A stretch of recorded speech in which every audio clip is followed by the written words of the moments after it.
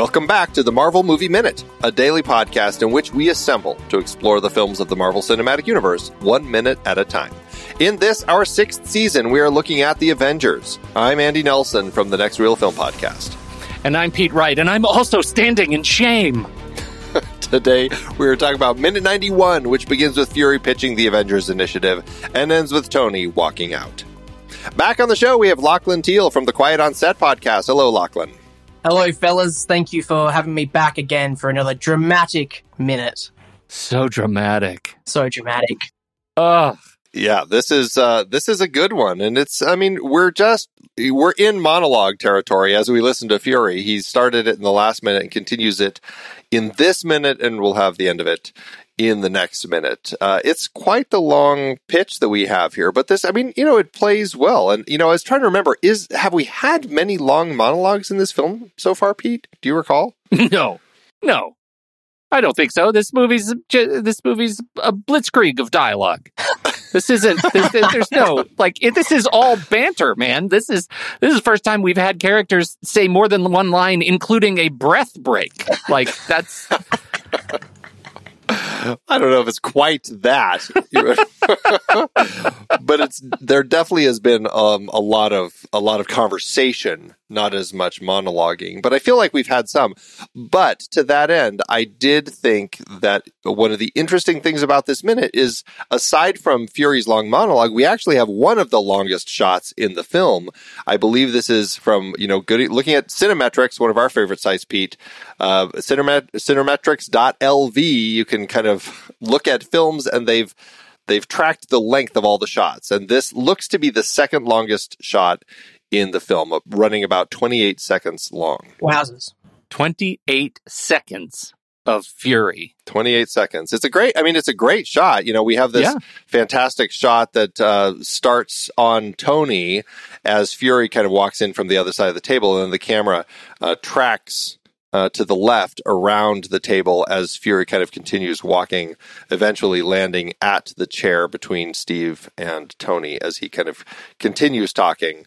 It's nice. It's a really well-constructed shot, and this is kind of one of those points in the film where a shot like this allows the actors to act. And I think that's one of the valuable things in a monologue like this, where we really get to look at, particularly in this long shot, Robert Downey Jr. as he's kind of putting on this performance, listening to him. We're talking in yesterday's minute a little bit about the pitch to Tony, because we kind of certainly had the cards as kind of Fury's direct pitch to Steve. But what does this say about how he's approaching this conversation with Tony?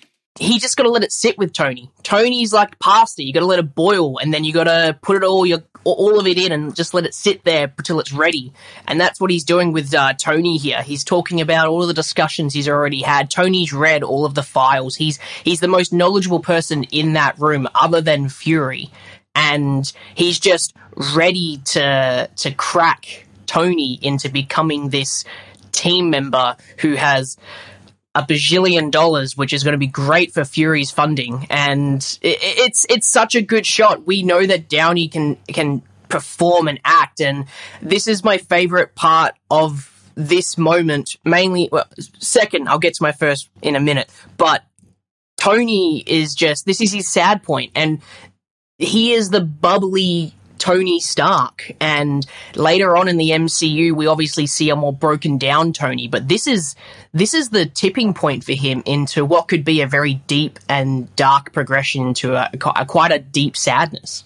Yeah, I think so too. And I think this is this is a perfect pair of minutes, because yesterday was the pitch to Cap with the bloody cards. That was the Cap pitch. And this is the Tony pitch. I'm going to stand behind you and shame you into recognizing what is happening right now. And so I was listening to this week's Smartless podcast. The Russo brothers were on Smartless, and they made some interesting comments about Civil War, because they had this idea for Civil War and had to go pitch Tony, right? They had to go pitch Robert Downey Jr.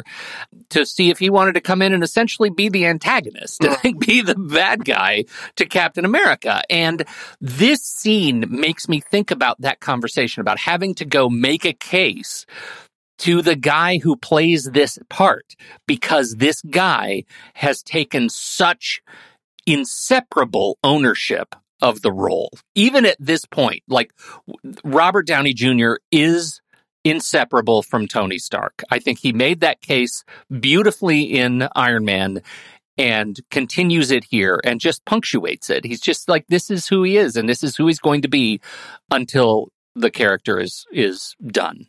And I think it's really lovely that we get that sequence and he's not in a suit, right? We get to see how inextricable his identities are from one another, regardless of whether he's wearing the Iron Man armor. The moment plays really well. And I think Robert Downey Jr. really, he knows how to tap in, as you were just saying. Like, he is so much this character is so much him. But, and so because of that, he really is able to just emote and provide everything that we need for this moment to kind of carry the weight. I do like that Fury actually does approach a few different angles with him. One, talking about the Avengers Initiative. And I like how he even throws this in. There was an idea. Stark knows this. Stark knows this. Yeah. It's just like, he's already in on all of this. And, as like a little way to say, he's been around for a while to have been clued in enough. And so there's this element to kind of that being an interesting way to kind of dig at him. Like, you already knew I was trying to do this, and you've been working at subverting me. Like, I don't know, there's something interesting about the way he does that. And then toward the end of this minute and toward the end of this shot, this is where he comes at it from the personal angle, and he brings up Phil again. Phil Coulson died still believing in that idea in Heroes, which is what kind of gets him to stand up and walk out. And it's an interesting way to kind of hit at him. At first was just like, the information, like he knew about the team, but then to kind of tie into this personal angle, especially, and I don't know if Fury knew all of the stuff, like, how much of a relationship Phil and Pepper already had, and all of the stuff going on with the cellist in Portland, and that Tony was just like, yeah, I'll fly up to Portland, like really like trying to angle in on the friendship that he and Pepper already had. But it does feel so interesting that he now decides to use Phil as kind of that anchor point for his direct pitch to Fury, or to Tony here. Phil's death is literally like a revolver for Fury. He's just flinging it. Hopefully some shot lands, and he's just like, this is just perfect ammunition for getting these guys on board. There is Fury has thrown a bus, and then Tony is now underneath it, because he's like, Stark knows this. He knows what's going on here, and you can see it's such a subtle thing that Robert Downey Jr. does. When Fury's walking around, his eyesight just changes, so it's not at Fury anymore. When he walks around him, he kind of walks into his peripheral vision. Then Tony looks away because he can't handle Fury talking to him face to face. It would have been a much more aggressive scene if Tony was watching Fury, looking at him through this scene, but he's not. Fury's in the background, Tony's looking away, he's processing this. Yeah. Well, especially, like, it feels like the moment he stands up is the moment he recognizes he has no fight. Yeah. He has nothing, because he knows Fury is on a very important level. Fury is right. Yeah. And that he has been an obstructionist, Tony, to this whole initiative. And had he maybe been on board a little bit more aggressively, a little bit earlier, then they could have been ahead of it. That's what the minute represents to me. Especially pitching that Stark knows this idea that I've been trying to build this team. And I mean, he's even saying, he's coming out, he's like, yes, we were going to build an arsenal. Sure, I acknowledge that. Yes, we were building weapons of mass destruction, but I had this other thing that I was really hoping to do. Now, again, the argument always comes back to, why does Fury just not come clean from the beginning with everybody and make all of this so much easier? But, that's not how Fury operates. And so here he is now trying to, do this other thing. And like, Stark, you knew I was trying to make this team, and you've been working against it. You've been trying to subvert all of this instead of working with us. And so, like, really putting a lot of that blame back on Tony for everything that's happened up to this point. Not just, I mean, yes, Phil is dead, but they've also, like, the team has fallen apart. You know, they've lost Banner, they've lost Thor, the Tesseract is gone. Like, all of these different things perhaps could have been avoided had even just Tony, who was, again, he knew that they were trying to build this team, had worked more in favor of the team instead of being in adversity to it. Yeah. Oh, it's interesting. It did make me question, though, why is Tony the only one that knows about the Avengers Initiative? Like, isn't that something that, like, I mean, I feel like they all knew that. Like, I mean, they were coming here to be part of this team. Wasn't that a whole thing? And, right. I think if they could make the case that somebody didn't know about the Avengers Initiative, that would be Thor, who's not in the room. Right, and like, who just showed up on Lightning and was never showed up on Lightning on a plane. Yeah, right.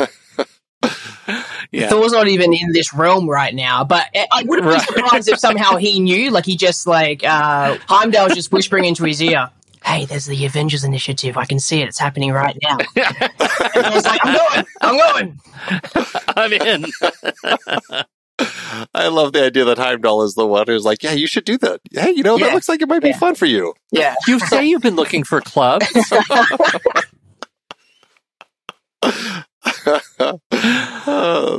That paints such an interesting picture for Thor. It's just like, I'm just tired of these same Asgardian groups here. Where can I find something a little different? Yeah, right. Oh, man. Well, okay, so as far as the pitch, I mean, what do we think?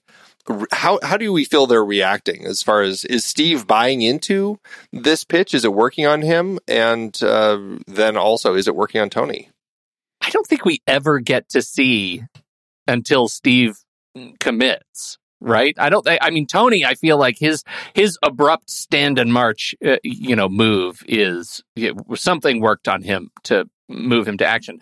But Steve we don't actually get to see Steve do anything, right? He just sits. All of this really, maybe this is a question for our conversation that we're going to be having in the coming minutes, because, Tony, as we'll find out, goes to the detention center where the cell is no longer there, where Phil's blood is on the wall, where there's a big blast hole, all that stuff. So he's going to go here and kind of mull all of this over. And then, Steve is going to come find him, and they'll have their conversation that, of course, is going to be, I suppose, the catalyst that gets them both into action. Yeah. But it does make me wonder, like, as this is all, we don't get quite the end of this conversation. We just get this minute lands with him saying Phil Coulson died, still believing in that idea in Heroes, and then Tony stands up and walks out. We don't actually get to finish the conversation here, but it is an interesting moment where it does leave you wondering, like, is Steve buying this? Like, does he want to see all this come to fruition? And I feel like, I don't know. I guess the way that I end up reading it is Tony isn't quite there yet, and he needs a little more time to think on it, which is why he leaves. Whereas Steve, I think, may have the shift in his head beginning. And I think that's why we end up having the coming scene where he's now the person who really is kind of pitching Tony. Yeah. Tony's a solo thinker, though. That's the thing. Tony's always been by himself. So I feel like him standing up on the best part of the entire speech where he says heroes, it would have been totally different if he didn't stand up or just stood up at a different word, right? If he stood up at Phil, it would have been like, that's less dramatic, but he stood up at heroes. That's the best part about this whole moment, is that he's rising to the occasion to be a hero. He has to think about it. That's why he's going away. He's got to think about it. But Cap's always been in groups. Cap's always been a group thinker. So he's staying there. The only part that I have with this minute is, it's at least that first cut away from that one really good long shot, is that it cuts to Captain America in the tightest shirt in his closet. And it kind of takes me away from the scene where it's just all of a sudden two pectoral muscles just on there with a sad Captain America face. It's like, he's thinking about it, but he's looking good. Yeah. I do. Speaking of Tony's lift, is like, I love the way it's framed, because it of course that high angle, but also on Heroes, he's in this shot with Fury, and he replaces Fury, right? He stands up and covers Fury, and the shot cuts Fury out of the picture and gives Tony that solo hero shot that is, I think it's wonderful and dramatic and beautifully architected camera work. And he doesn't blink. Yeah, it's very intense. Dead on. The eyes are just locked on as he stands up, doesn't blink a single moment in that entire shot, and then he walks away, and it's like, whew, he's thinking about it. This is a perfect example of the importance of filmmaking, and something that, I don't know if we've talked about a lot over the course of this film, but it certainly is, as you look at a variety of films, you can certainly see when filmmakers are really using the cinematic tools to the best of their potential. And it can be a challenging task to figure out, how do I structure this shot so it's not just cut from this face to that face to this face to that face? What can I do with the camera and the movement to design this in a way where it gives it a little more life and meaning? And that's, I think, one of the biggest challenges for filmmakers, is finding these moments. And it's whether it's like, do we have a full 28-second tracking shot as Fury walks around a table, or do we have a dramatic shot of Robert Downey Jr. as he stands up and gets in front of Samuel L. Jackson? And like, how do we think about these tools and the ways to kind of make them mean something, as opposed to just cut. It's a simple scene that we have here. I mean, really, just these last 2 minutes, it's just been largely it's just been Nick Fury in his monologue as he's talking to these two other people, but we're getting so much with these other characters because of the way the shots are constructed and then the performances. Yeah. This is why some filmmakers really excel at the work that they do. They're asking with the movement shots to look at the scene, and then the locked off shot with Tony, they're like, look at Tony, focus on Tony. This is where you need to be right now. Don't look at the rest of the room, focus on Tony. And that's just such powerful filmmaking. Definitely, yeah. This is pretty much the end of this minute as Tony rises and has his moment and then walks out. And we see Fury looking at him as he leaves, and Steve also kind of watching, and Maria way in the distance still there. She's actually further back now, even further back than where she was in the previous scene. Just slowly keep stepping backward. Yeah, I mean, it is a great minute, and it's a great conversation. This low point. This is kind of the end of we're nearing the end of Act 2, getting ready to shift in Act 3, and it's kind of the traditional low point in the story for our characters. And it's effective. I think they did a good job here. Yep. Any last thoughts about anything going on here, or should we wrap things up for today? I guess there's not really a Samuel L. Jackson movie without him having a monologue. It's got to be in his contract at this point that he has to do a scene, and I feel like he was building up to this. He was ready for this. He was excited for this because he knows that he's the most important man in the room right now, and without Fury, without Samuel L. Jackson, there would be no Avengers.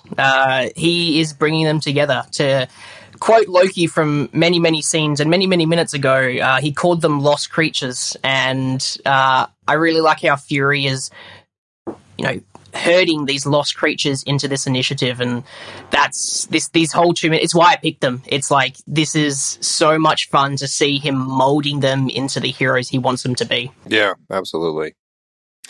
We haven't really had a chance to chat with you before, Lachlan. So what's your stance on kind of the films of the Marvel Cinematic Universe? Are you a big fan? Do you have, high points and low points? Where do you sit with all of this?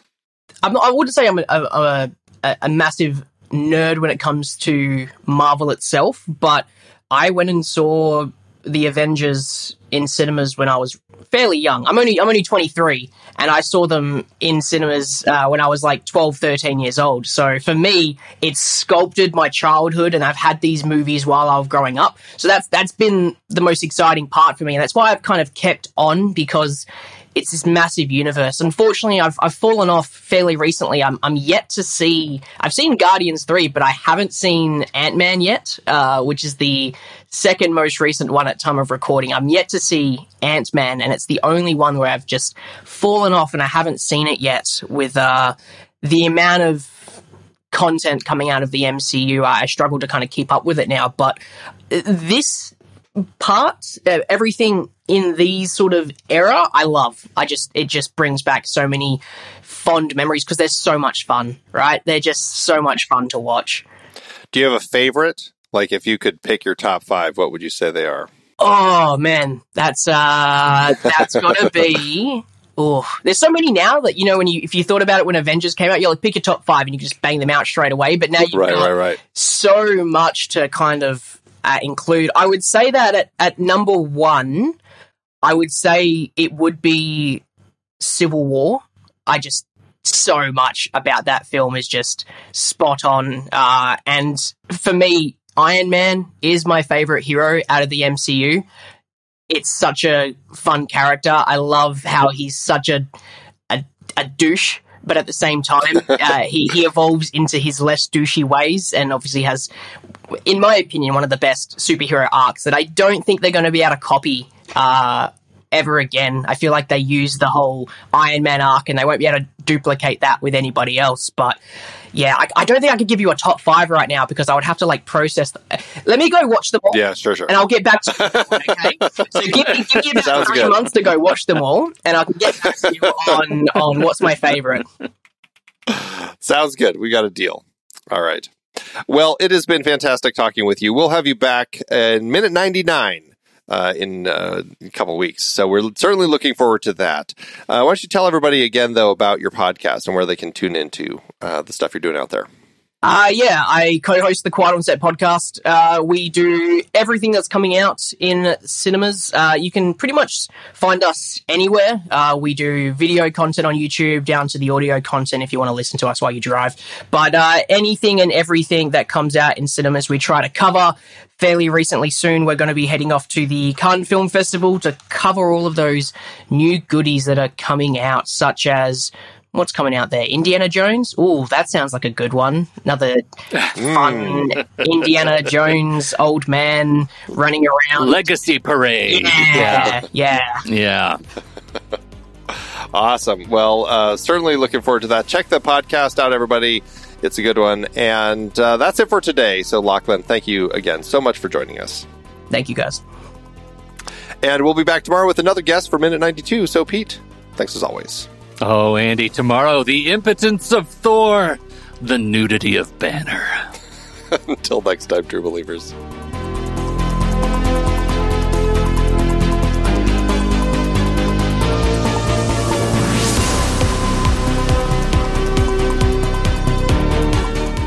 Marvel Movie Minute is a production of True Story FM, engineering by Andy Nelson. This season's music is Message to the World by Anthony Vega, and this season's show art is by Winston Yabo. Find the show at truestory.fm. If your podcast app allows ratings and reviews, please consider doing that for our show.